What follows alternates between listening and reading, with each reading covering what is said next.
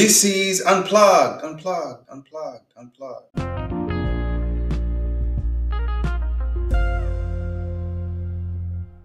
Welcome to this episode of Unplugged.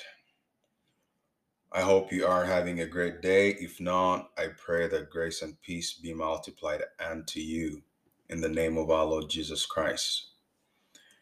Now, we have been on this journey to discern what to expect in 2023 and how to be equipped for the journey ahead of us this year through scripture. That is through the lens of the word of the living God or through the lens of the living word of God.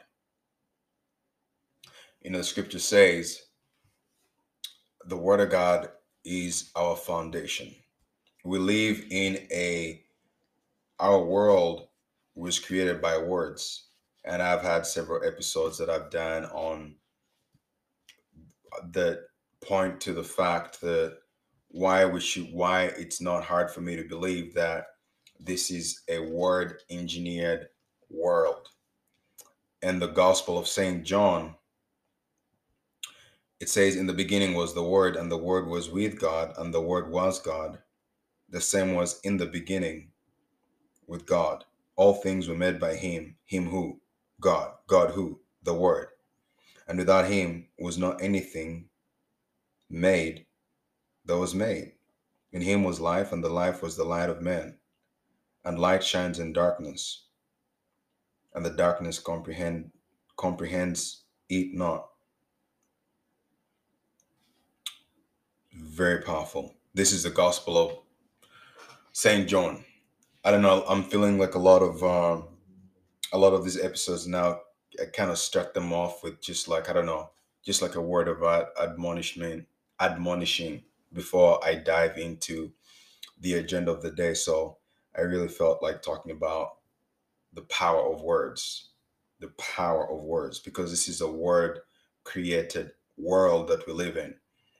And the scripture says, by your words you are justified, and by your words you are condemned. Death and life are in the power of the tongue, and they that love it shall eat the fruit thereof. Words are very powerful. Words is how we're created. This world is defined by words. This world moves according to words. Words move people from A to B. The word, I'll see you tomorrow. Just those words, I'll see you tomorrow, cause me to realign my schedule. They cause me to go to bed earlier if when I say I'll see you tomorrow. The words I'll see you tomorrow at 7 a.m. are very different from the words I'll see you tomorrow at 10 a.m. I'll see you tomorrow at 7 a.m. will cause me to go to bed earlier. It will move matter. That's the power of words. If you don't believe it, well, there you go. That's an example for you. Words are powerful. We live in a word engineered world. The words I'll see you tomorrow at 10 a.m. are very different from I'll see you tomorrow at 7 a.m. I'll see you tomorrow at 7 a.m. moves matter. It puts pressure on physical matter. It'll put pressure on me to go to bed early so that I can wake up in time, just so that I can be at our meeting appointment at 7 a.m. And if I'm running late, instead of using transit, those words I'll see you tomorrow at 7 a.m. for me to fulfill those words will cause me to catch an Uber so that I can get there on time. Or if I was going to take transit, it'll either cause me to catch an Uber, call a cab, or drive my car, which I would not normally have done. The words I'll see you tomorrow at 10 a.m. give me more leeway. They put less pressure on physical matter. So I want you to start understanding that the world around you was created by words. So when you read, according to this living word of God, in the Gospel of St. John, chapter 1, when it says, in the beginning was the Word, and it was this Word, and this Word was with God, and the Word was God. So God and his Word are one. It says the same was in the beginning with God. All things were made by him. Now, it has already told us a description about the Word. It says the Word in the beginning was the Word, and it was with God, and the Word was God. So if it says the same was in the beginning with God, all things were made by him, right? It says all things were made by him. This is verse 3. Him who? God. God who? The Word. It So you can say all things were made by the word. And without the word was not anything made that was made. In him who? God who? The word. So in the word was life, and life was the light of men. That's why in Psalms 119 says, the entrance of thy word brings light. And says, your word is a lamp unto my feet and a light unto my path. Wow. It says this light shines in darkness. It says, in him was life, and the life was the light of men. Wow. In the word was life, and this life was the light of man. And this light shines in darkness, and the darkness cannot comprehend it. Then I love it when it says,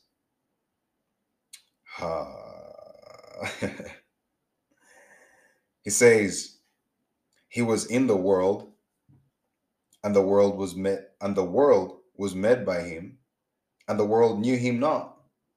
He came unto his own, and his own received him not. But as many as received him who? The word, to him he gave power to become the sons of God, even to them that believe on his name, which were born not of blood, nor of the will of the flesh, nor of the will of man, but of God. Then I love verse 14 says, and the word was made flesh. The word was made Jesus Christ, and dwelt among us. And we beheld his glory, the glory as of the only begotten of the Father, full of grace and truth. There you go. The word, we live in a word engineered world. Wow. It says the word became flesh. When it says the word became flesh, it's talking about the word became Jesus Christ. Wow. It's very interesting. I do have, wow. Looks like we're going in a little bit of a tangent. I'm going to take a little tangent here, and then I'll get back on track here, because there's some really good stuff that the Lord put on my heart. But there was some stuff that he put on my heart, and then he put new stuff on my heart. So it's like, what do you want me to share? So I'll try to kind of take a little side journey here. It amazes me that there is how people conceptualize God. It's very interesting, because here it says it talks about in the beginning was the word, right?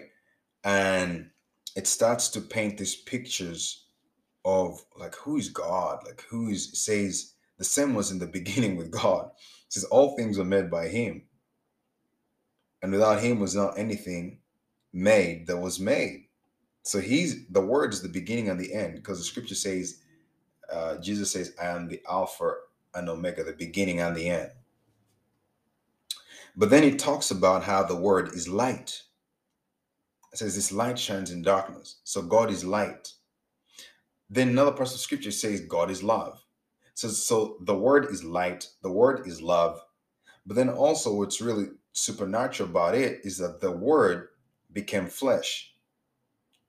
So it not just stay as the word, but it also became flesh. It became Jesus Christ and dwelt amongst us. And isn't it really interesting that it talks about how that, wow, you know what, let's just read it again, because I want you to capture the train of thought. We're going to a very interesting place today. Stick with me. So it says, there was a man sent from God whose name was John. The same came for a witness, to bear witness of the light. Wow. So someone else was sent to bear witness that a light is coming into the world. Jesus Christ, the light of the world. Says, to bear witness of the light, that all men through him might believe. He was not, so you probably know the famous scripture, John 3:16. For God so loved the world that he gave his only begotten Son, that whosoever believeth in him should not perish but have everlasting life. For God sent not his Son into the world to condemn the world, as people like to think, but that the world through him might be saved. This thing is about light and darkness. People who work in darkness, they hate light. People who walk in light appreciate light. So when people resist the gospel, the good news, there's a part of their darkness that cannot comprehend the light. There's a it says that he that believes in him is not condemned, but he that believes not is condemned already, because he has not believed the name of the only begotten Son of God. And this is the condemnation, that light is come into this world, and men loved darkness rather than light, because their deeds were evil. Of course. Of course. Even as a born again Christian, born again believer, by default, you have to understand that we live in a fallen world. Creation is fallen. So our default setting is we tend to go towards darkness instead of light. It's easier for a child by default who has been born, who has not navigated in, who has not been exposed to any evil. Their first instinct will be to be selfish than to share. You realize when a child is born, you're always training them to do the opposite of what their default senses are causing them to do. That's our nature. It says men loved darkness rather than light, because their deeds were evil. For everyone that does evil hates light, neither comes to the light, lest his deeds should be reproved. If you're doing something wrong, you don't do it in the light, because you're going to be reproved. That's why they're called backdoor deals. You make them behind, backdoor deals. So it's called under the table. That's why, most sin and unrighteousness is committed at night. It's true. It says, neither come to light. It says, everyone that does evil hates the light, neither comes to the light, lest his deeds should be reproved. But he that does truth comes to the light. If you have nothing to hide, you're not going to have an issue doing it in the light, that his deeds may be made manifest, that they are wrought in God. Anyways, because I have some very interesting encounters when I run into people, on the streets, in different places of habitation. I had some interesting encounters recently. Um, I do realize that some people are, when you talk about this concept of faith, belief, but also of a standard of righteousness, a standard of this is right, this is wrong, most people get offended when the standard does not point, if they don't agree with it. Most people right now, nowadays, are easily to be offended. They feel like their truth, which is an opinion, is not being honored. Now, so you run into people who are very angry, people who are we as human beings, it's very easy to be offended, and it's very easy to be deceived. So you might not know it, but anyways, I run into this guy. It's a very interesting scenario, and we started talking, and just asked him, I was like, hey, so what's your dream? And he said, oh, I want to go back to Turkey. And said, oh yeah, he told me he was from like Turkey and um, Iran. So he was half Turkish, half Iranian. So we're talking, and he was surprised. We were talking about how, I just reached out to him, just said hi, and was like, "How's your day going?" We started talking, and then he started talking how about how people in this part of town or city that I live in, he said that they're not very friendly. He said that, yeah, I said that these people are, they're not friendly. They're not, you know, they're kind of like individualistic and something along those lines. And then so I said that, yeah, I said, yeah, we need to pray for them. He said that even God cannot help them. So, it was very interesting.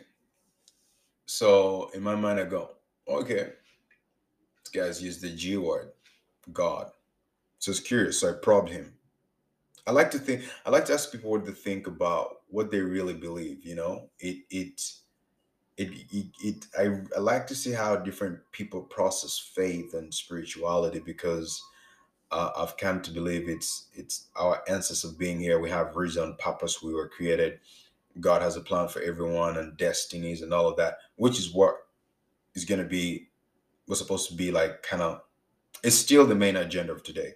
So we'll get to that at some point. And so I probe different people just to find out how people are thinking. People are very interesting. When you travel, if you take transit, if you man, you see people are just in deep thought. Everyone always looks like they are thinking some really deep, profound things. So I like to find out what are people thinking. So I said, then he started talking about how he's in so much pain, that he has arthritis in his left leg and arthritis in, I think, his right leg, something like that. Um, his body has inflammation, and then um, so he said that. So I was really moved. He said, yeah, I'm in pain and this and this. So I was like, oh, sorry about that. I said, can I pray for you? I said, I asked him, I said, do you believe God can heal you? That whenever conversation enters that point is usually kind of like when you really start to pull out what is on the inside of people. You're like, who is this person really?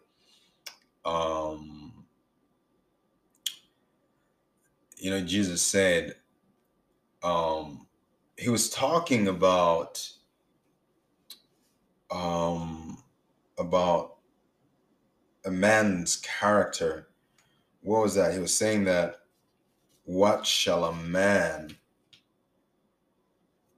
so what shall it profit a man to gain the whole world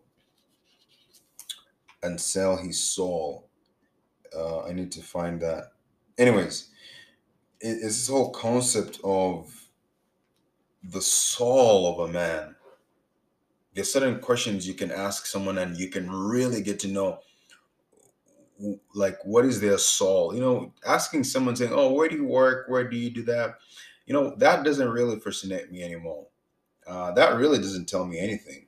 I don't really know anything about you. That's surface level for me. If I, just, what do you do for work? What kind of music do you like? What food do you eat? That's not really the inside of a person. Jesus said it's what comes out of a man that defiles him, not what goes into a man. And Jesus also said is that it's out of your heart that murders, fornications, all the evil that we see in the world or whatever falls under the umbrella of darkness, you know, it comes out of the heart. And there are questions that you can ask someone to really know who is this person on the inside. And for me, it'll tell me what level of discovery has this person gone, to what depth has this person explored the real meaning of life. Like what do they really believe? Like those are that for me, that's not the surface level or whatever. that doesn't tell me anything. So if you really want to get to know people, you need to ask some uncomfortable questions. That's the stuff. When you really ask people, even if I was just talking to Christians, you can tell what what kind of Christian someone is. There's certain questions you ask, and you will know. You'll know where you will know what do they really believe in this God they say they believe in?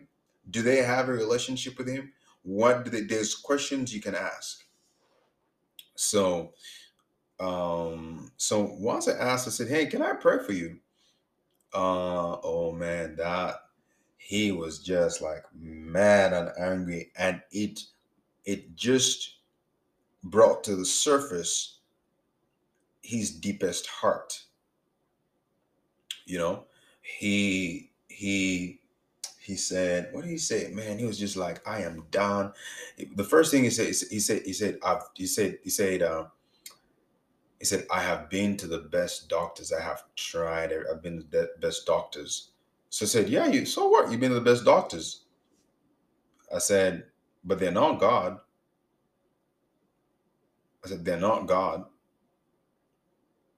Yeah, doctors fail all the time. Doctors don't have all the answers. So, um, so I think perhaps he took that as an offense and said, yeah, but he's not God. You know, that doctor is not God. You're trying to think that that doctor is God, but that doctor is not God. So he said, then he stood up and was like, he's like, yeah, I'm done. I'm done. Like, prophet these, it's like religion these, prophet this, that. He's like, God forgot about us. God doesn't care about us, this or that. And then he said, he said a statement that really summarized him, and I could just I got a snapshot of who this person is, what they think, what their life is, and perhaps what their trajectory is going to be, because they said, I'm done with all of that. Now my destiny is in my own hands. Whew. Never heard a person make a statement like that. I don't even think I've heard an atheist make a statement like that. That sent chills down my spine. It's like, now my destiny is in my own hands. It's like, wow. I was like, wow. And then people are interesting, man. So that was one type of person. Okay. Then came along another person, and I asked them the same question. Kind of kicked off the conversation in the same manner. It's like, hey, how are you doing? And I was like, what's your dream? People are shocked when you ask that question. What's your dream? Man, people are interesting and funny and weird and everything in between, good and bad. Because I like to catch people off guard. Just ask this guy, I said, so what's your dream? Man, he was like, it's like, well, it's like my dream is to retire my parents early. My dream is to retire my parents early. And this guy had just come from Nepal. Yeah. This guy's about, he said he was about 20 years old. Say new guy, into this country.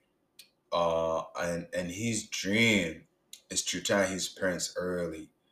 And I said, how old, it's like, how old are your parents? He said his dad's like 47, his mom's like 40. And I was like, okay. So I was like, that's okay. That's not bad. So it's like, do you know your God given dream? Says, ha. And that one again kind of caught him off guard. And he's like, no, not really, And then we just got to talking, and I was like, yeah, it's like I see how you are. You've come in with a lot of energy. It's like you remind me of me when I just moved to this country so many years ago.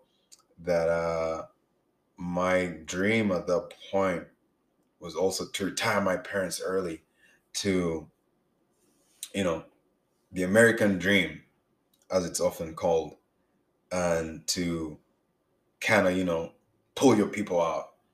So I just challenge him and said, it's like, so I was like, you can have a dream,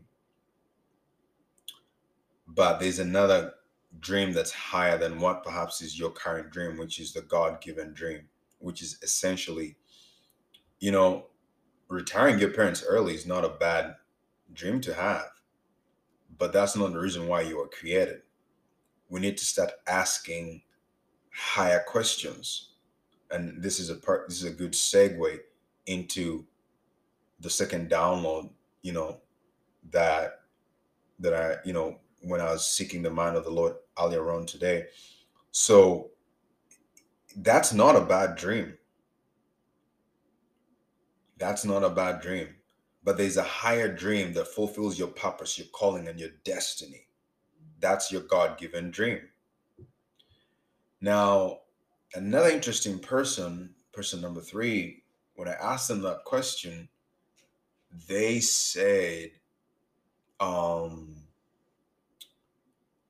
yeah, it's to get a well paying job and something along, and a house.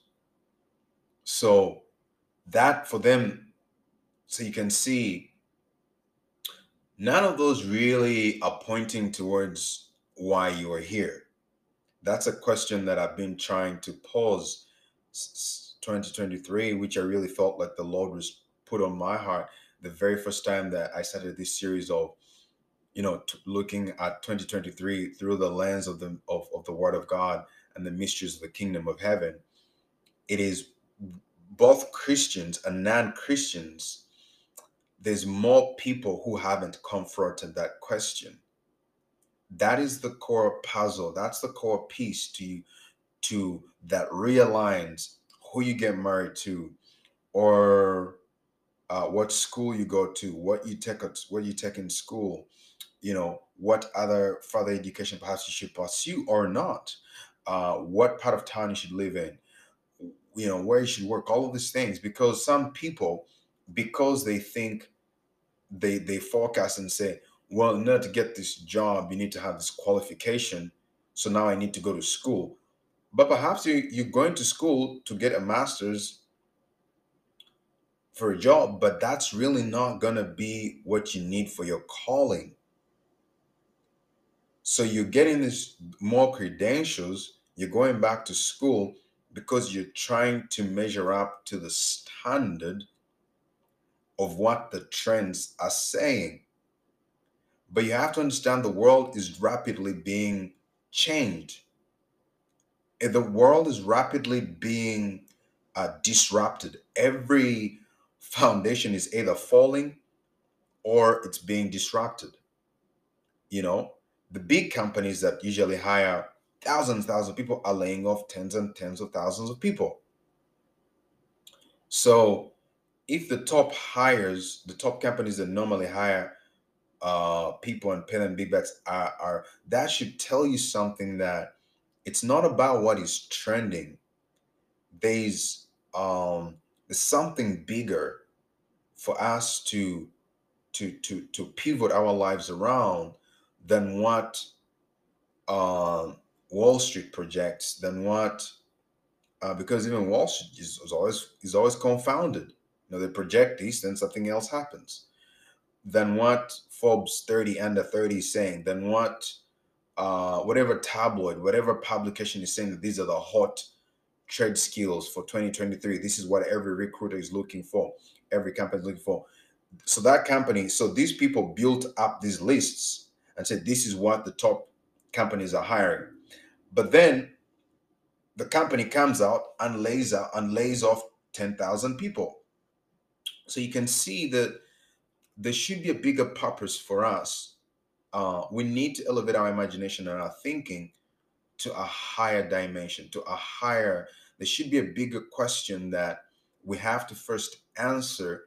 Then we can comfortably confront what 2023 is going to throw at us. Then we can, we have to first answer the question, which is, why am I here? If you ask the wrong question, you're going to be misled. You're going to be misdirected. So I was just, by me just going around just asking people some questions is really to get a feel of where are people, because, okay, I'm assuming they've seen the news, they've seen this, they've seen that. So where are they trying to place their lives? What is causing, what is moving their needle? You know, what is causing their fuel gauge to decrease, or what is really pushing them?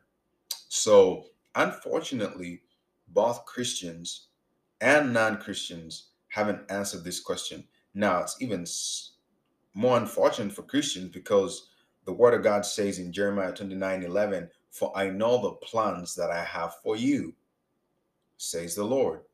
Plans not to hurt you, plans not to harm you, plans not for evil, but plans to prosper you, plans to give you a hope and a future." Another translation say plans to give you an expected end. And then Ephesians chapter 2 verses 10 says, "For you are created in Christ Jesus," right? "Unto good works, which he has before ordained before the foundation of the world, that you should walk in them." Let me make sure that I quoted that properly. Ephesians chapter 2, verse 10 says, "For we are his workmanship, created in Christ Jesus unto good works, which God has before ordained that we should walk in them." Do you see that? So that's a temperature. That's, for me, all, 3 to 5 people, you get a good sense.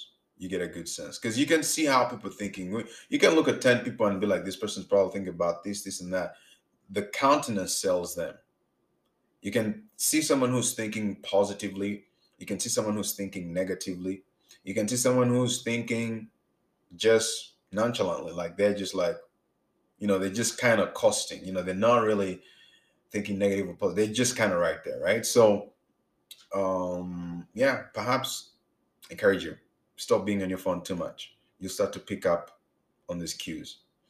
So, where does that leave us? This is segue into the other stuff, the other part of our agenda. So now we're saying that we need to confront this question. Why am I here? I don't think that's a question you can put off any longer, to be honest. Whoever is listening to me, that you need to deal with that. Because you can spend 10 years of your sweet precious life, your energy, just burning fuel. Just burning fuel. Because you were going in the someone said that speed is not an advantage if you're going in the wrong direction. Absolutely true. So speed is not an advantage if you are going in the wrong direction. Absolutely not. If you're going in the right direction, oof, speed is your best friend. But if you're not, it's not an advantage in any shape or form. So, anyways, let's get into some cool, juicy stuff here. So, and in the last episode, we ventured out into the kind of mindset that we should adopt to conquer and overcome 2023. And it was primarily cultivated from the Gospel of Mark, chapter 4, where we're talking about the parable of the sower. The parable of the sower is pretty cool I was hoping to revisit it and see what other gems I could harness out of it for us.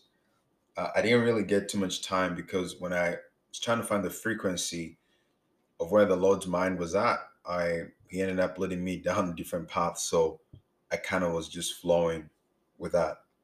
But anyway, just a quick recap. We're saying that in the parable of the sower, and if you haven't listened to the last episode, it's a good foundation even for what I'm about to dive into. Because in the parable of the sower, you see four types of grounds where seed was sown, and you can see why each ground was not able to bear fruit or bring fruit out of the seed that was sown into it. And I said, when you look at the parable of the sower, you can use it to understand and get direction for how we should think about government policy, education curriculums, relationships, marriages, businesses, investing. It's mind blowing. I will try to, dive deep into it, meditate more on it, and just keep on bringing more of these real life examples. And I said, for instance, let's look at just marriage as an example. If the marriage, for the case of using any illustration again, if a marriage was sown on the ground with thorns, because in verse 7 it says, and some fell among the thorns. No, okay, let me first re-summarize the parable of the sower. So in this parable, Jesus talks about that there went out, he began to teach by the seaside. Many were gathered unto him. And anyway, verse number 2 says, he taught them many things by parables, and said this unto and said unto them in his doctrine. Now, I just want to, I'm going somewhere, which is going to be the mindset. Now, today I want to focus on your imagination. Now, but I need to do kind of like a quick recap of the parable of the sower, just for us to remember that aspect of the kind of mindset that you need to have for 2023. So in this parable, he says, by the way, the thing that he said why the parable of the sower is the most important parable in all of scripture is because Jesus himself said in Mark chapter 4, verse 13, he said, and he said unto them, know ye not this parable? How then will you know all parables? So if you can understand the fundamentals of this parable, you are going to be able to unlock all the other mysteries in the kingdom of heaven that Jesus was teaching, how life works, moves, and all of this. Now, he said, hearken, behold, there went out a sower to sow. And it came to pass as he sowed. Now, this guy is sowing seeds. Picture this guy. Jesus is saying, and this guy came to sow. As he sowed, some of his seeds fell by the wayside. Now, when they fell by the wayside, it says the fowls of the air came and devoured them. It says, and some fell on the stony ground, where it had not much earth, and immediately it sprang up because it had no depth of earth. But when the sun was up, it was scorched, and because it had no root, it withered away. And some fell among thorns, and the thorns grew up and choked it, and it yielded no fruit. So that was category number 3. Category number 4 says, this is in verse 8, and other fell on good ground and did yield fruit that sprang up and increased and brought forth some 30, some 60, some 100-fold. Then it says, he that has ears to hear, let him hear. Then he goes on to explain what this parable means. He says, the sower sows the word. Said, those that were sown by the west side, where the word is sown, but when they have heard the word, says Satan or their opposition comes immediately and takes away the word that was sown in their hearts. Then says, there's others which are sown on the stony ground. Says, when they've heard the word, immediately they receive it with gladness. But here's the problem. It says, they have no root in themselves. My goodness. And so they endure, but for a time. Afterward, when affliction or persecution arises for the word's sake, immediately they are offended. Then he talks about category number three. And these are they which are sown among thorns, such as they hear the word, and the cares of this world, and deceitfulness of riches, and lusts of other things entering in, choke the word, and it becomes unfruitful. Then the last category, which was the good ground, says, these are they which are sown on the good ground. They hear the word, they receive it, they bring forth fruit, some 30-fold, some 60, some 100. Now, what really stopped in summary, what really stopped the seed from bearing fruit is a couple things. In one part, it says this ground had no, the ones that were sown on the stony ground, it says they had no root and no depth of earth. Now, in another one, it says the first one, the birds of the air, and chalked the seed. They kind of took the seeds. The seeds didn't even have a chance. In the other one, it talks about how they had no root or depth of earth.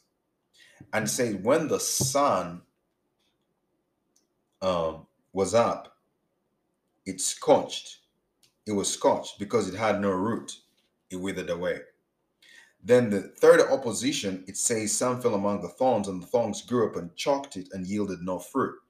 So when I step back from this parable, some fundamental principles that you can quickly grasp that I just want to bring to your attention is that essentially there was two oppositions that were external, and the that was the birds of the air. That was from the outside.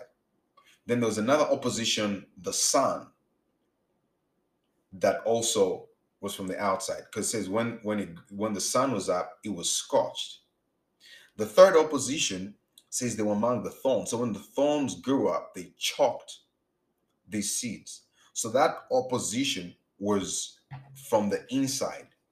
So that is stuff like your character, like because it says things like the deceitfulness of riches or lust. So that's envy, that is greed. So the third opposition was more internal, and that's what killed the seed, because this opposition came from within.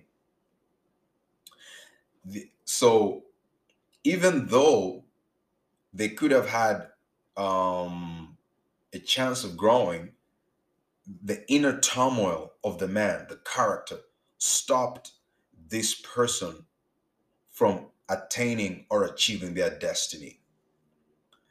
And it uses things like lusts, it uses deceitfulness of riches, and I was saying things like you can absolutely look at, let's say, investing companies today, and these companies that have a good idea, even in a good market. But what eventually ends up killing the company is internal turmoil. The mindsets, the characters, the flawed characters on the inside of these people.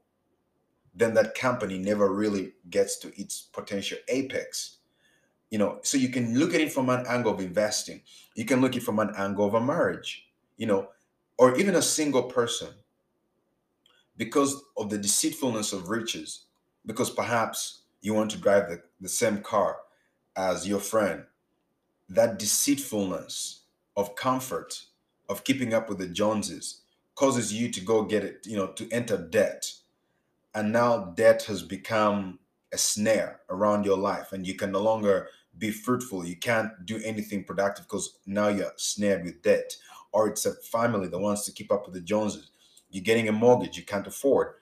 Or it's public or government policy, which is not really, which lacks root and depth, because it is not aimed at solving the root problem of society, but because that politician wants to make some noise with some good forecast, let's say for the next year, or it's going to solve the problem on the surface, but doesn't really get down to the root of the problem. So that's what I'm saying. This policy had no root. So it has no root or depth of earth. It has no root within itself. So when the sun rises up, that policy is scorched. When opposition of the economy rises up, then we see that that policy in the first place was flawed, right? So you can use this, if you're doing an investment portfolio, man, and someone's trying to pitch you an idea, and so you look at that idea, then you say, well, this idea is by the wayside because it has a direct line of sight to all competition. So if the margins of this business are not high, or even if there's good margins, the mere fact that this is an exposed business model means that this business is not going to be around for a very long time. It won't be very profitable because anybody can look at this and copy and duplicate, you know. So you can use this parable to just, man, you can take it anywhere that you want. Anyways, that's a recap. That's kind of where we are. So now today, for this episode, I want to continue on the same trajectory of ways we can expand our imagination and mindset. So it's very interesting. There's a story, because we're talking about imagination today. I want to cover imagination because you're going to need an imagination. If you don't have this, just, yeah, this is the key. I think this is the piece that, man, if you don't have this, it's going to be a rough year. I'm sorry, it's going to be a rough year if you don't have this figured out or sorted or dealt with. Whatever plans you're trying to come up with, it's not going to work. And here's why. There's a very interesting scenario here in in in in one of the gospels. A very interesting encounter that Jesus had with his father. So the father comes to him. This is out of the Gospel of Mark, chapter 9, verses 14 to 29. I'm just going to read it. So anyways, this father had his child who was demon possessed. I know, we're talking about demons and spirits. So anyways, it's very interesting because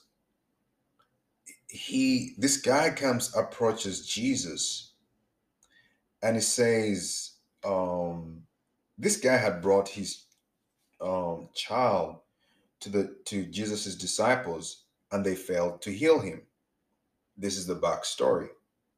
So we're picking up in the middle of the story. There's a point for us there. In Mark chapter 19, verse 20, it says, and they brought him unto him. So the disciples have failed to heal this guy.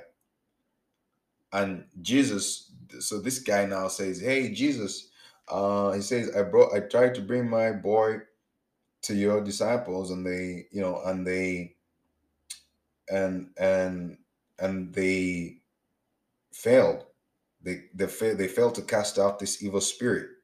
So Jesus, first of all, was angry because he said unto them, O faithless generation, how long shall I be with you? How long shall I suffer you? Bring him unto me. So Jesus is saying, come on, guys, I've been showing you how to do this. By now, you should be with the program. You should be able to do this. So after he rebukes them, saying, O faithless generation, then he says, and they brought him unto him. And when he saw him, straightway the spirit kind of tear him, kind of gave him caused a seizure. And he fell on the ground and wallowed, foaming. And he asked his father, how long is it ago since this came unto him? And he said, of a child. The dad said, since he was a child.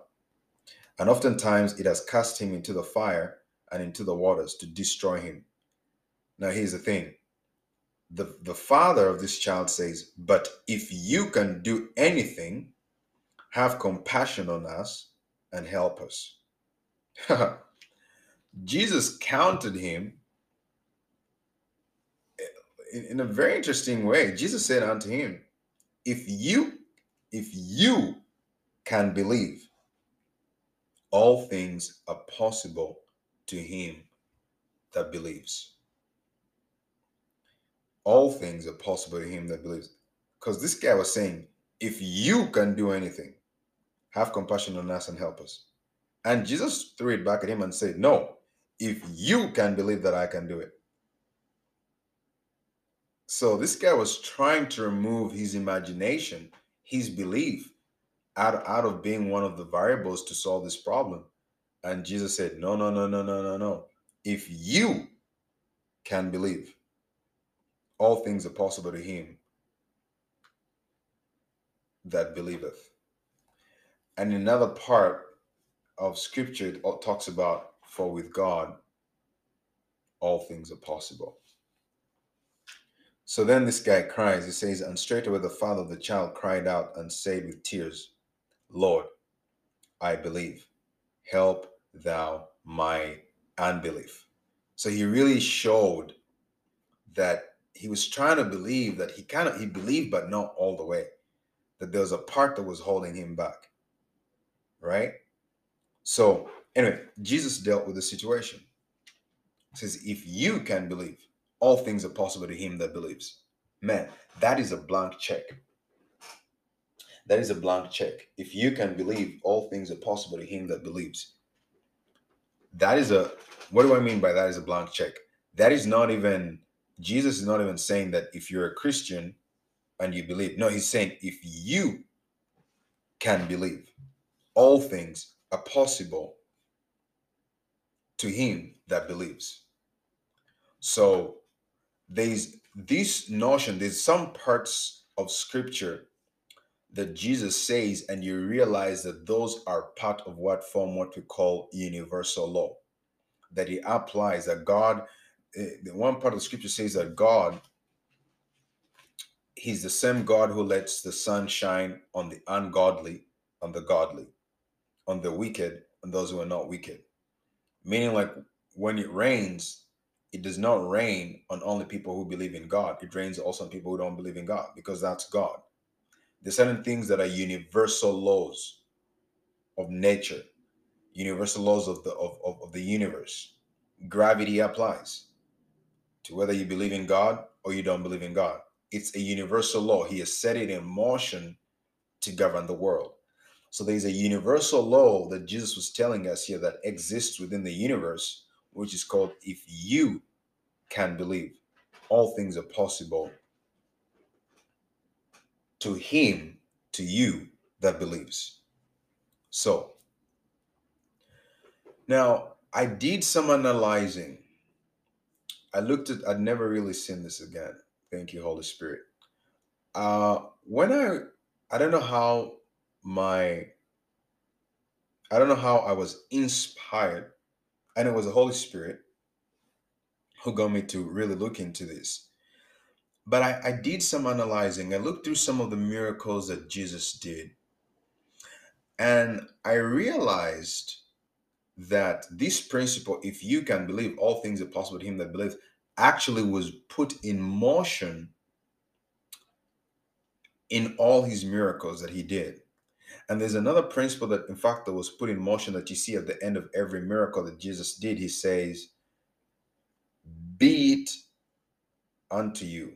In fact, he says, according to your faith, be it unto you. Meaning, not according to Jesus's faith, not according to God's faith, not according to, no, it says, according to your faith, be it unto you. So, meaning Jesus, when you see how he was doing these miracles, Jesus gave to everyone what and how they believed from him. You know, he didn't deliver to anyone. Jesus didn't perform a miracle outside the scope of your imagination. He didn't. And I will show this. I'll go through some scriptures so that you can capture this, so that you can see this for yourself. Meaning, Jesus gave to everyone what and how they believed from him. For instance, as an icebreaker, I'll show you here. Let us start.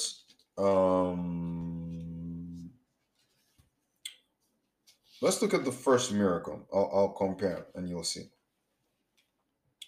There's a miracle in the Gospel of Matthew. In the Gospel of Matthew, it says, um, the best way to really see this principle is this. So we have a couple scenarios here. In Matthew chapter 8, it talks about this centurion. So his imagination was that because that is God, that is the Son of God, I believe that he can just speak and my servant shall be healed. And that is how he received his miracle. So it was according to how his faith imagination was built. Because this guy came and said, Lord, my servant lies at home, sick of the palsy, grievously tormented. And Jesus said unto him, I will come and heal him. It's very interesting that the guy countered and said, Lord, I am not worthy that thou should come under my roof, but speak the word only, and my servant shall be healed. So now we know what this guy really believed. Where was his imagination? His imagination was set on, dude, if you can just speak the word, that's all I need. That's all I need from you. You don't even need to come. Right? And how did he receive his miracle? How was the power of God manifested unto him? And stick with me because I want to show you how spiritual principles really work in the real world. Like how the Bible is a word that is living. It's a book of life. It's out of this book that you can really understand how life works, how life moves. The Bible, because Jesus said, the words that I speak to you, they are spirit and they're life. So this is a world in which we're spirit beings with a soul and have a body. The flesh part of us allows us to be in touch, to communicate with physical matter. The five senses that communicates with physical matter. Your soul communicates with the world of reasoning, logic. Your spirit communicates with the spirit realm, right?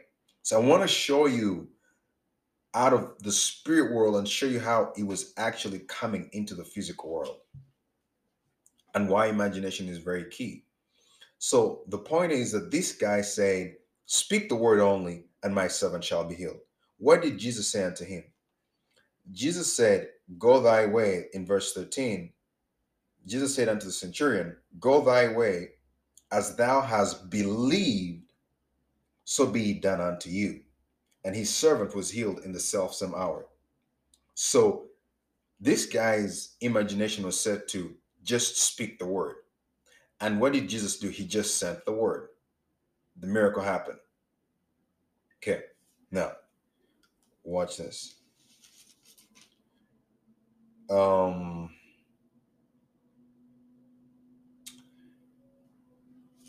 Then there is, let's look at another scenario. In another scenario, you'll see that, let me see which one here, which is pretty cool. Mark, because I need to do some compare and contrast. In the Gospel of Mark, you see another interesting scenario of how this woman got her miracle. Now, this one will really show you the two different mindsets of two different people approaching the same power source. In the Gospel of Mark, chapter 5, we see this guy. It says Jesus was passed over. Anyway, it says they behold, Mark chapter 5, verse 22. There comes one of the rulers of the synagogue, Jairus by name. And when he saw Jesus, he fell at his feet and besought him greatly, saying, my little daughter lies at the point of death. I pray thee, come and lay thy hands on her, and she may be healed, that she may be healed, and she shall live. So This guy's faith frequency or faith imagination was set at Jesus has to come and lay hands on my daughter, right? So one guy, his imagination was set at if Jesus can just speak the word only, my daughter shall be healed. This other guy, his mindset was Jesus needs to come and lay hands on my daughter. And of course, so Jesus was meeting everybody. So the power of God was being manifested to everyone according to how the imagination was. So once this guy said this, Jesus said, went with him. However, it was interesting that as he was on his way to this guy's house, remember the other guy said, no, you don't need to come, speak the word. And all he did, Jesus spoke the word, his servant was healed. This guy's faith was set at Jesus has to come in person and lay hands on my daughter. But it's very interesting that on this journey, as Jesus was going to this guy's house, Jairus' house, there was another woman whose faith was set at, he doesn't even have to touch me. I'm the one. I just want to touch him. Because it says, while he went, much people followed him and thronged him. And a certain woman, which had an issue of blood 12 years, had suffered many things of many physicians, and had spent all she had, and was nothing bettered, but rather grew worse. When she heard of Jesus, she came in the press behind and touched his garment. For she said, if I may touch but his clothes, I shall be made whole. So this woman comes in, she's like, you people are all touching him and I just need to touch the dude's clothes. Man, I just need to touch the live wire. Like I just need to touch the power source. It's also very interesting because her imagination is how she received her miracle. Because, and straight away, that means after she touched him, the fountain of her blood was dried up, and she felt in her body that she was healed of that plague. And Jesus, immediately knowing in himself that power had gone out of him, turned him about in the press and said, who touched my clothes? Wow. So it's not like even Jesus was like, who touched my head, my hand, my ear? Different people were touching him. But he was able, and that was not like they were touching him, like touching his body, touching him. Some probably touched his head, touched his hair, touched his hands. But he was the power, the precision of power flow, that it flew out to someone who placed a demand of it and said, I just have to touch his clothes. And that's how the power came out of him. Because he said, who touched my clothes? And his disciples said unto him, thou seest the multitude thronging thee, and thou sayest, who touched me? And he looked round about to see her that had done this thing. But the woman, fearing and trembling, knowing what was done in her, came and fell down before him and told him all the truth. And he said unto her, daughter. Wow. This is the first time he called someone daughter. He says, daughter, thy faith has made thee whole. Go in peace and be whole of thy plague. So we're seeing different scenarios. One guy says, send the word. That's how he receives. Another guy comes and says, you have to touch my daughter. And eventually Jesus had to go and touch his daughter. She was dead, heal her, she was brought back to life. This woman's like, I just have to touch his clothes, right? So I'm just trying to show you that your imagination is what is going to cause power, your faith imagination, or what some people are, I don't call it karma, I don't call it luck, but if you're that person who believes luck or whatever, your imagination is what causes the forces of luck or the forces of karma, if that's what you believe in. I call it, it's what causes, for me, I believe it's what causes the power of God to cause things to come to be in your life, for things to be birthed in your life. Let me show you another example here that I was able to catch wind of. So in another scenario, you see Jesus heal two people. right?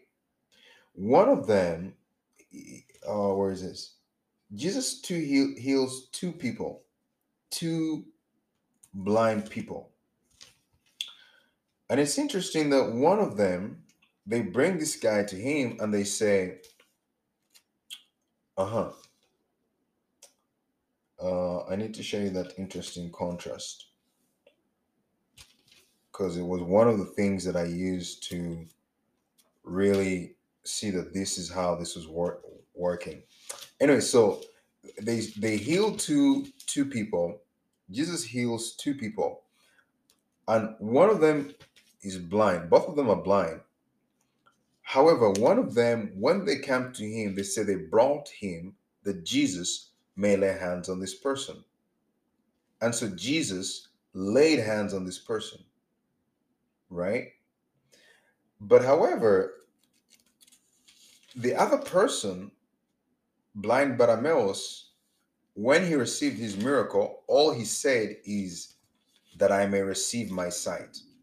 Let me find that. Because there's a very interesting contrast there that that I want. I'm just trying to show you that when you don't have your imagination set, whether you believe in God or not, you're not going to cause the forces of God, or if you believe the forces of nature, karma, to move into your direction. It is your imagination that causes all of these things to start moving. Where is that?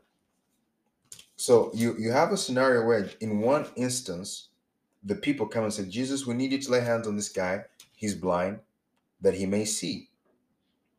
Whereas in the other instance, they bring this guy just cries out and says, and Jesus asks him, what do you want me to do? And he says that I may receive my sight.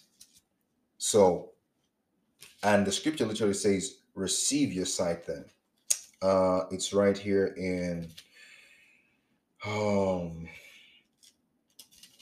because I want to make sure I capture the contrast. Just bear with me. Blind Bartimaeus. That is in the Gospel of Mark. Yeah, let's just go here. And I'll show you that your imagination is very powerful. And you need to, if you don't have, okay. One guy, Mark chapter 10, um, um, verses 46. Anyways, the backstory is this guy is blind, right? And he screams out, says, Jesus, son of David, Jesus, son of David, have mercy on me. People try to shut him down, and he just cries the more. He says, thou son of David, have mercy on me. This is in Mark chapter 10, verses around 46 to 52. Anyway, so Jesus stood still and commanded him to be called. And they called the blind man, saying unto him, be of good comfort, rise. He calleth thee. And he, casting away his garment, rose and came to Jesus. And Jesus answered and said unto him, what will you that I should do unto you? The blind man said, Lord, that I might receive my sight. And Jesus said unto him, go thy way, thy faith has made you whole. But it's interesting that the scripture added this, and immediately he received his sight and followed Jesus in the way. Now, there's another guy that they bring to Jesus. This other guy, he's blind, and they're saying they brought him unto him that he may lay hands on him, that he might receive, that he might be healed, that he might receive his sight. And it talks about how Jesus had to take him outside of the city in order to heal him, like he had to lay hands on him. I'm trying to find that. Just flipping through these pages. I should have had it bookmarked. I thought I did, but anyways, you, the whole point that I really um, is your imagination is so powerful because God, the power of God, can only meet you where you set your faith imagination, right?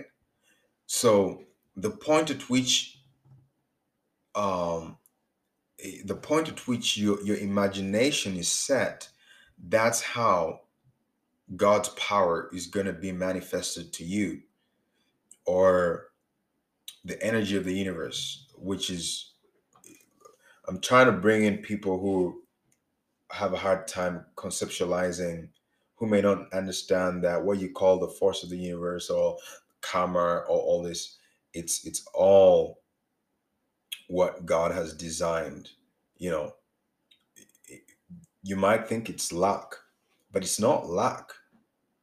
People say there's another definition. Say luck is when opportunity meets planning. There's a way in which it's engineered. It's not hocus pocus. Belief is not born in the mind. Now, its conception starts there, but true belief and faith is born in the heart.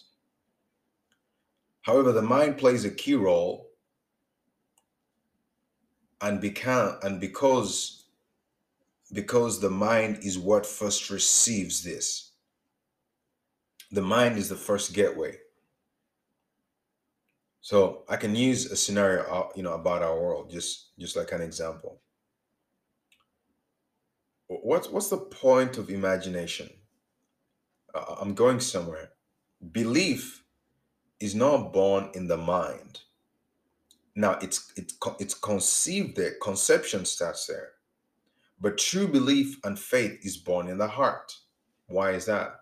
Let's look at this example. Here's a scenario in our world. How do you explain to people running the same business in the same part of town, but one person is more successful than the other? It's the same kind of business. Maybe the names are different, you know, but one business is more successful than the other. You see, both of these people on the surface, to you just looking, thinking things in our world just happen because our happenstance. Both of these people on the surface, it looks like all variables are the same. But you need to go back to the inception of this idea. One of them probably started out because of his imagination and really building, that belief that yes, I am meant to start a business in this part of town. Like he had that imagination. That was built up, that was conceived in his imagination. He had that gut feeling to open that business. That is what called him. That destination, that final output, that imagination, saying that yes, I can see myself with a business in this part of town. That's what called him. Now, the other person probably started that same business because they saw someone else doing it. So for them, they have no internal source of faith that can birth or that can cause the forces of nature to come into agreement or support with this destiny, with this, because it's not really a destiny, it's not a calling. And that's why even when things when things hit the fan, the person who started this business out of head knowledge, they'll be the first one to quit. They'll be out of there. They'll close up shop. But a man or woman, um, who started this business because it was birthed out of their imagination, that will inspire them. That will cause them to overcome the storms of 2023. When it looks like there's a casting down, this person will say, no, there's a lifting up. This person will still have hope. This person will still have belief that, hey, man, no, it's going to work out. Because the other person just started it with head knowledge. So you see, on the surface, it looks like everything's the same, but no, no, not really. Every person's business is actually operating this at a different spiritual frequency. The other person is not really operating at the same frequency. The other person is operating at head knowledge. This other person is operating at heart knowledge. So the variables and unseen channels or unseen frequencies of possibility and success are only available to the first person who received a call to start that business. And so on the outside, for you, you might just see customers flocking to one business instead of the other, and you might think it's happenstance or this person has just better marketing. But really, everything that this other person is doing, who started this business out of their imagination, out of their heart, everything they're doing is being powered by that force of faith, which has created that force of attraction to, you know, to one business that causes people to come to this business instead of the other. There's absolutely a force of faith. There's absolutely a force of faith. So, where is your imagination at the beginning of 2023? Do you even have any picture in your mind of where you're going? Because life is just going to run you over. The winds are just going to be blowing you left. The winds are going to be, when the winds blow left, you're going to go left. When the winds blow right, you're going to go right. When the winds blow north, you're going to go north. Because you have no anchor. So at the beginning of January, and I know we've got a couple of days left, the point is you need to have an imagination at the end of this year. And that should be the driving force that pulls you through January, through Feb, through March, through April, through May, June, July, August, September, October, November, December. There has to be an anchor, which is your imagination. Because that's where remember, the highest probability of success and you overcoming and dominating this year is going to have to be built from your heart, not from your mind. Belief is born not in the mind, it's in the heart. Here's another interesting story. Once in a while, I like to tune in. I tune in, find out what's really happening in the startup world and, what ideas people are working on. I look for some unique stories. So there's this guy called Blake Shaw, and they're building a supersonic jet that will travel, faster than the speed of sound. Uh, it'll travel at Mach 1.7, if I get that correctly.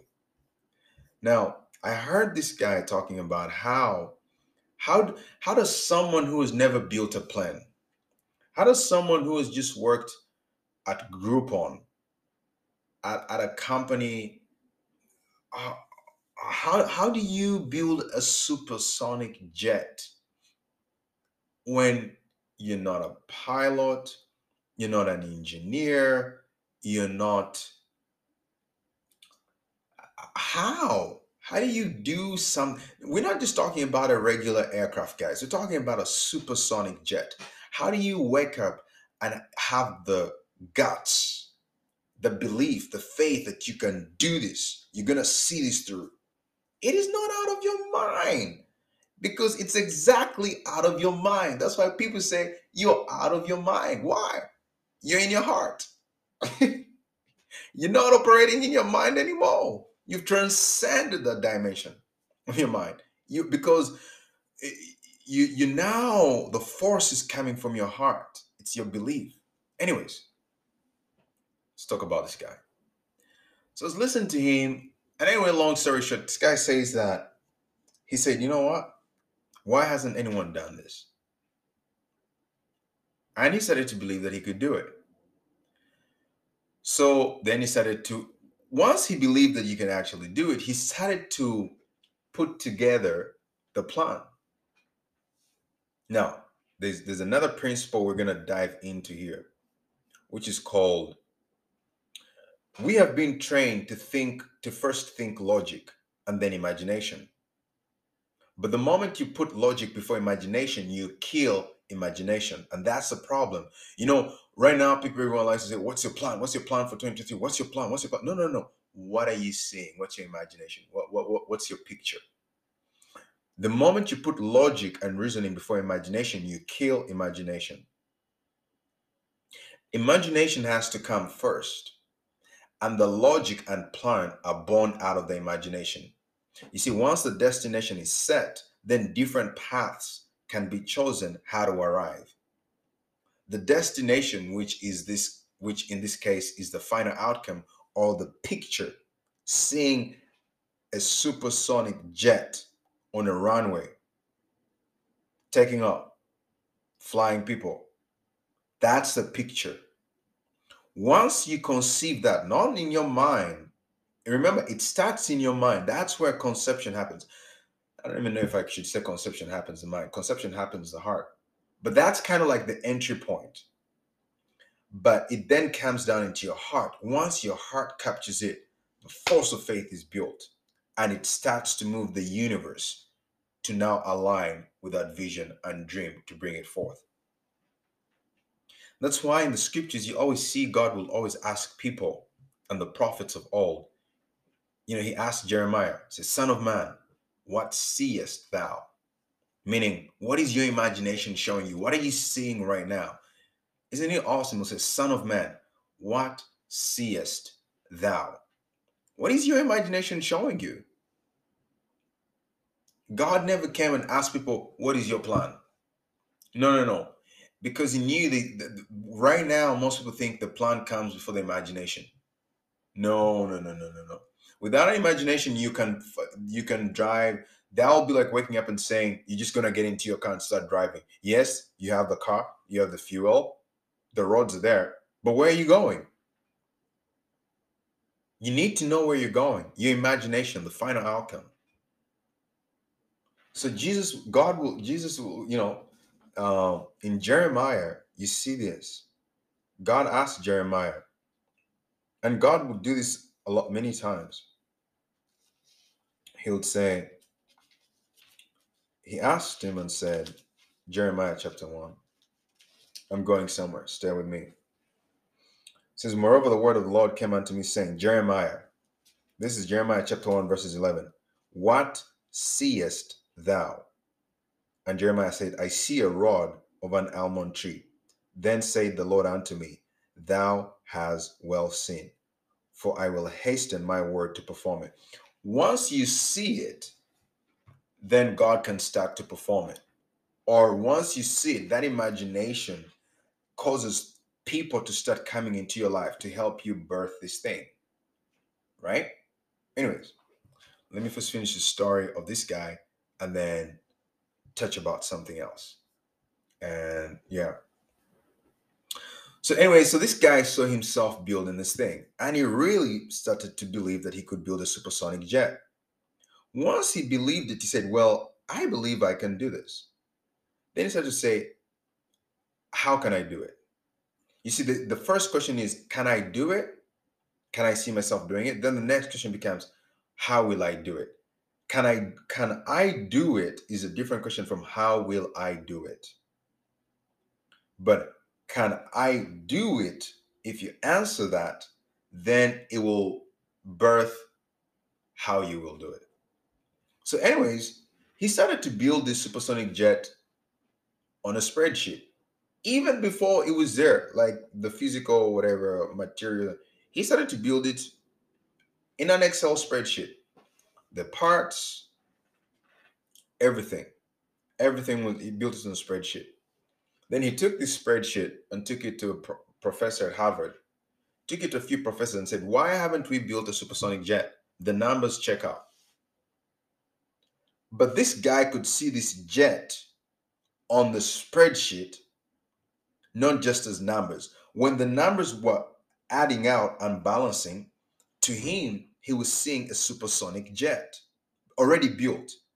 His imagination, now those numbers were built up this imagination, because the first part of his imagination was, I can really believe we can do this. Why? Like he saw it, and then he started to build it on a spreadsheet before investors, before manufacturing plant. He first saw it come to life in his imagination. And once he captured it in his imagination, you could not take it away from this guy. So professors then started to say, they were, confounded, because they're like, well, yeah, why isn't anyone doing this? The numbers check out, that, it balances. So he took it to another professor. Then he started finding experts in the industry and saying, why isn't your company? He started going to people at Boeing. He said if Boeing really wanted to do this, they could have done it 10 years ago, 20 years ago, but they just can't see it. And so what ended up happening, people started to believe in his vision. People started joining the team. So now he has a spreadsheet that answers the question, can we build a supersonic jet? Yes. So now whenever he would show that picture of the spreadsheet, professors would now start to join the company as advisors. So now he has an advisory board. Now he's building credibility. So then he starts to go to investors. So guys, this thing is possible. By that time, it was game over. Like they could not, they would just look, the evidence was just too overwhelming. And yeah, they're building it right now. There's in fact a couple of prototypes that they've already built, and now their mainstream plan supersonic jet, which is called Overture, I believe. Let me see. Yes, it's called um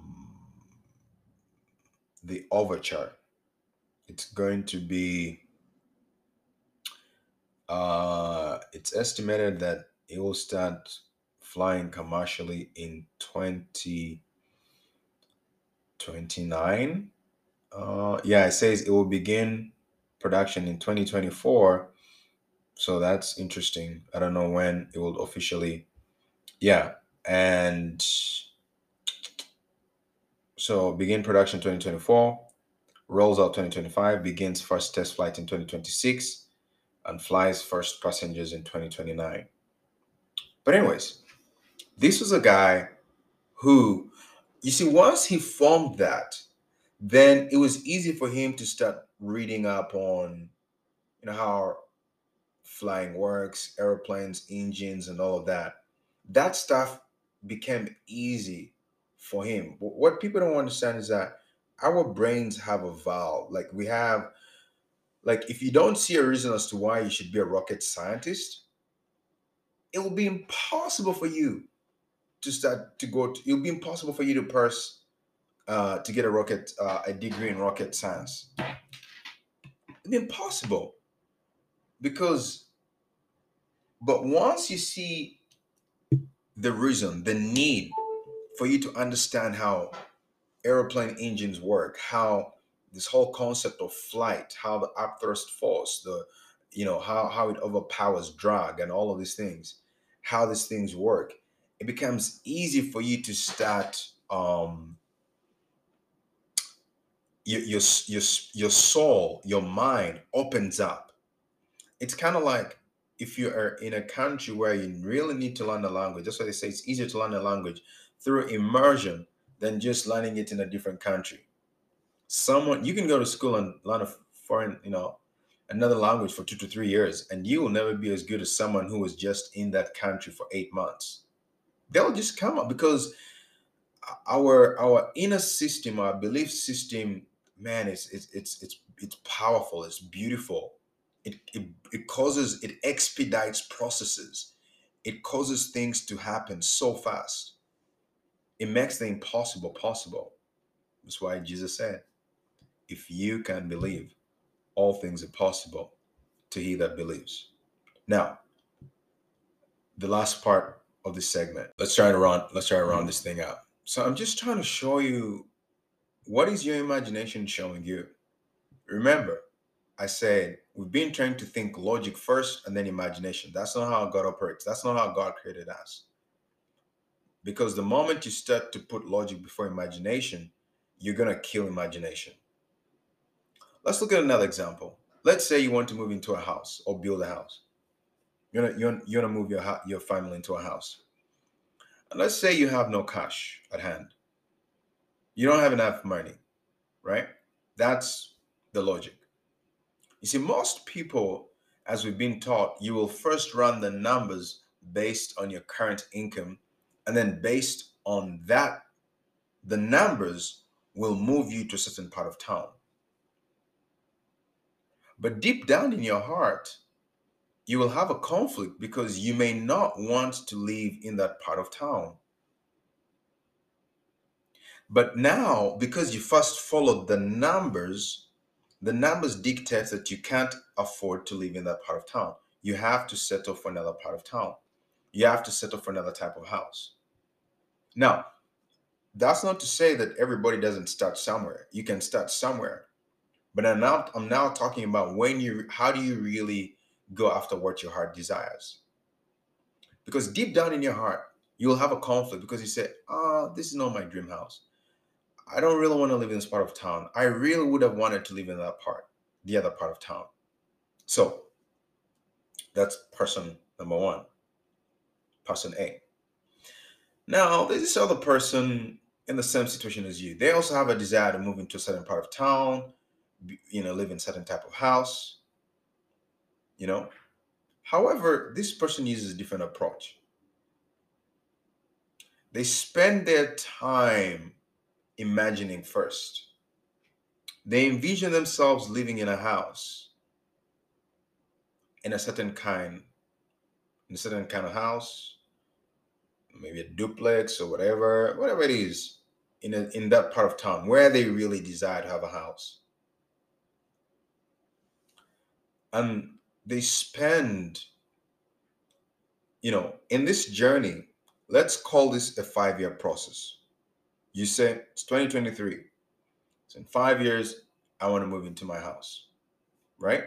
Okay. Or 3 years, whatever. Now, one person ends up getting a house, but not in their favorite part of town, not the kind of house that they really wanted, because they first went with the numbers. This other person will, and let's say even that they get approved, get a mortgage, and in 2 years they have their house. Now, this other person, man, they spent 1 year, couple months. They even had a picture of their house. This is the house that I want to live in.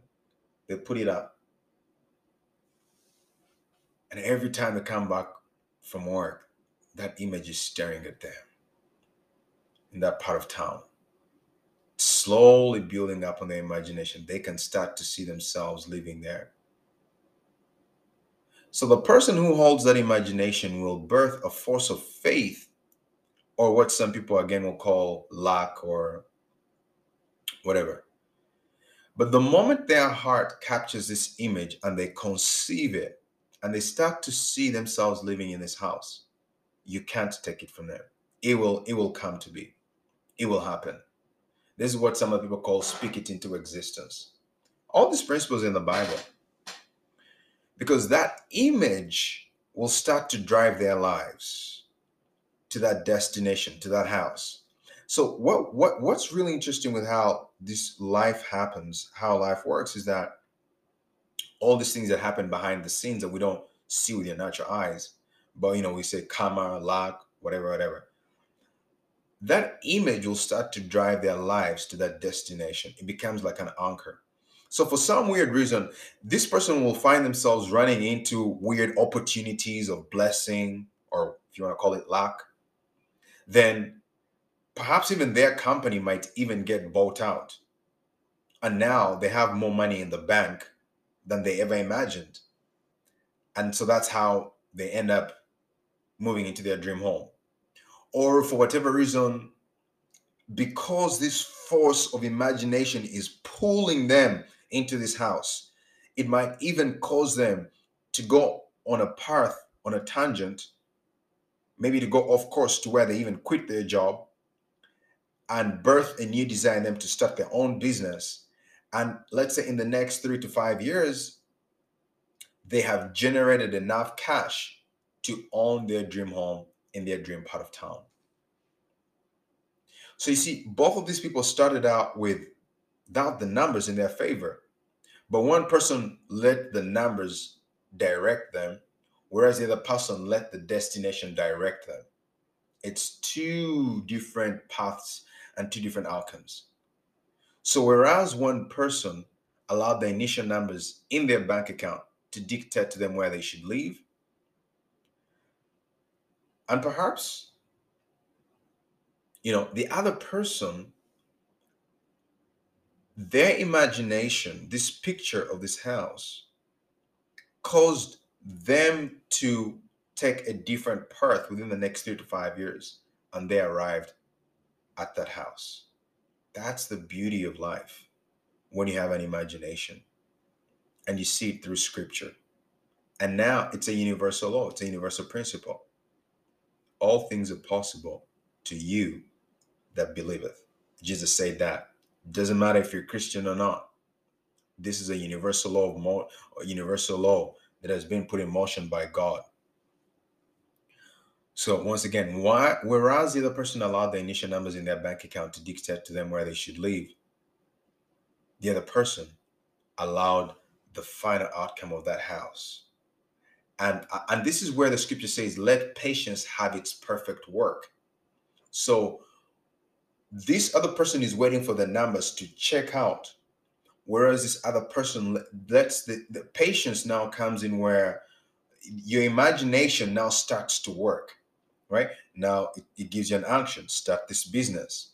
You start that business, but maybe that business takes 3 years before it gets profitable. But now it has birthed so much profit that you don't even need a mortgage. You can just buy the house, cash, straight cash. You know what I mean?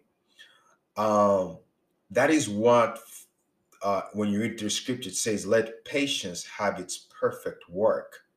So then you yielding to this force, it starts to move you from A to B to C to D to E, but not in a straight line, kind of like zigzag, right?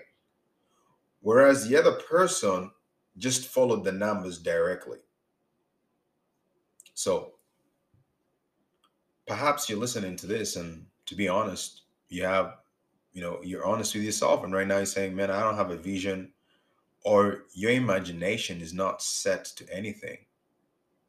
I want to challenge you and I want to encourage you that you need to first calibrate your imagination before you go off to the races of 2023 and only to be unsatisfied at the end by what you accomplished. You need to first birth something in your spiritual womb, in your imagination. You can ask God to give you a vision, not a plan. Start with a vision, a picture. You need to have a picture that you need to hold in your mind.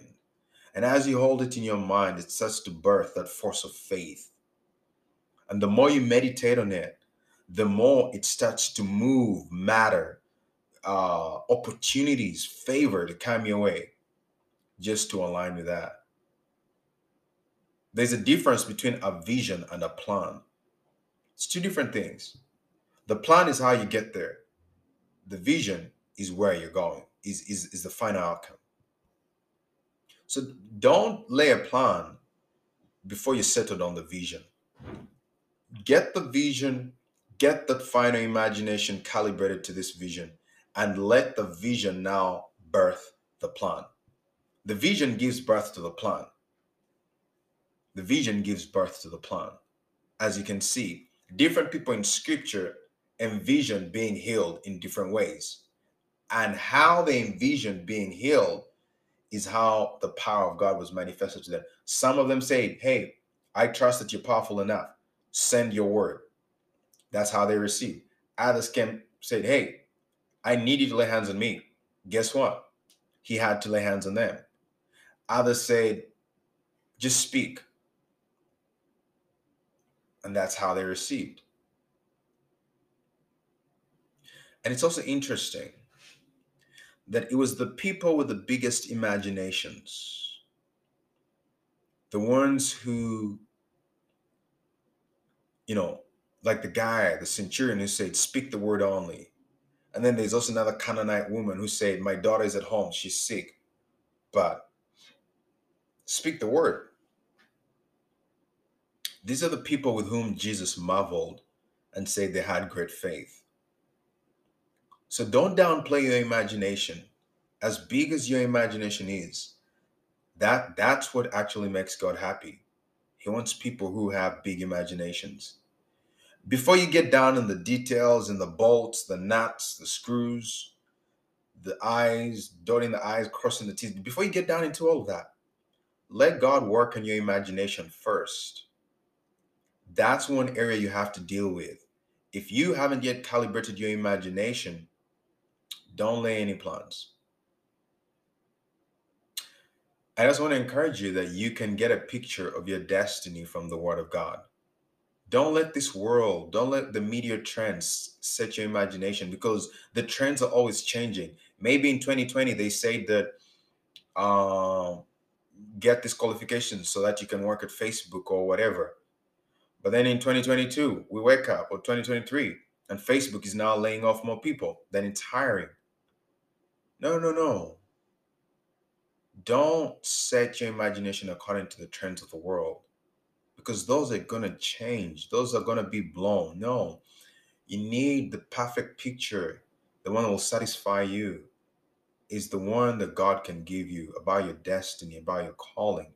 It's in the Word of God. You can find it. Go on a journey.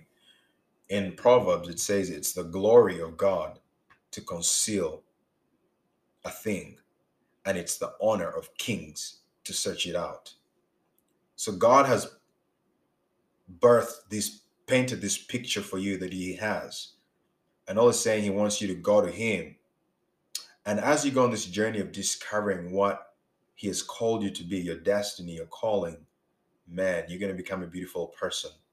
And once you capture this imagination, once you receive it, this download from Him, it's game over. You won't be tossed to and fro by the winds of this world. You won't be tossed to and fro by pop culture, by what's trending, what's popular. You're going to be settled. You're going to be confident. The Bible, the living word of God, has a picture for everyone.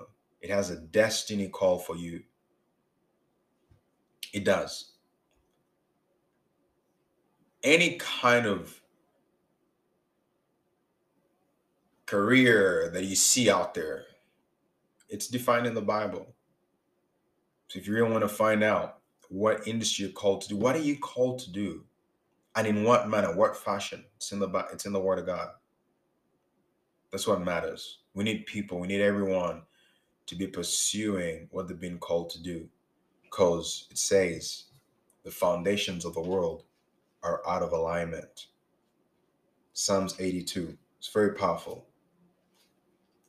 Says, and I'm just closing. Says, God stands in the congregation of the mighty. He judges among the gods. How long will you judge unjustly and accept the persons of the wicked? Defend the poor and fatherless. Do justice to the afflicted and needy. Deliver the poor and needy. Rid them out of the hand of the wicked. They know not, neither will they understand. They walk on in darkness. This is the part that I wanted to kind of close. It says, all the foundations of the earth are out of course. I have said, you are gods, and all of you are children of the Most High. But you shall die like men, and fall like one of the princes. Arise, O God, judge the earth, for thou shalt inherit all nations. All the foundations of our world right now are fallen out of course, and you cannot afford to add more misalignment in 2023. We need you. Find out why you've been called. Go on a journey. Discover. If you don't have a relationship with God, He's real.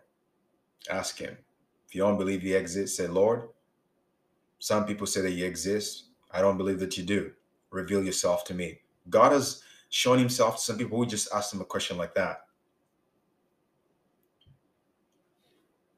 So, if you believe in God and you still haven't calibrated your imagination to your calling, he says, I know the plans that I have for you, says the Lord. Then you'll seek me and find me.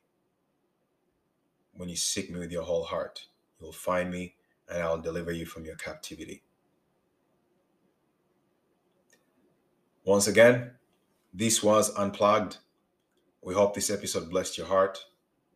Your host for today was Calvin Kabanda. Thanks for listening and see you on the next episode.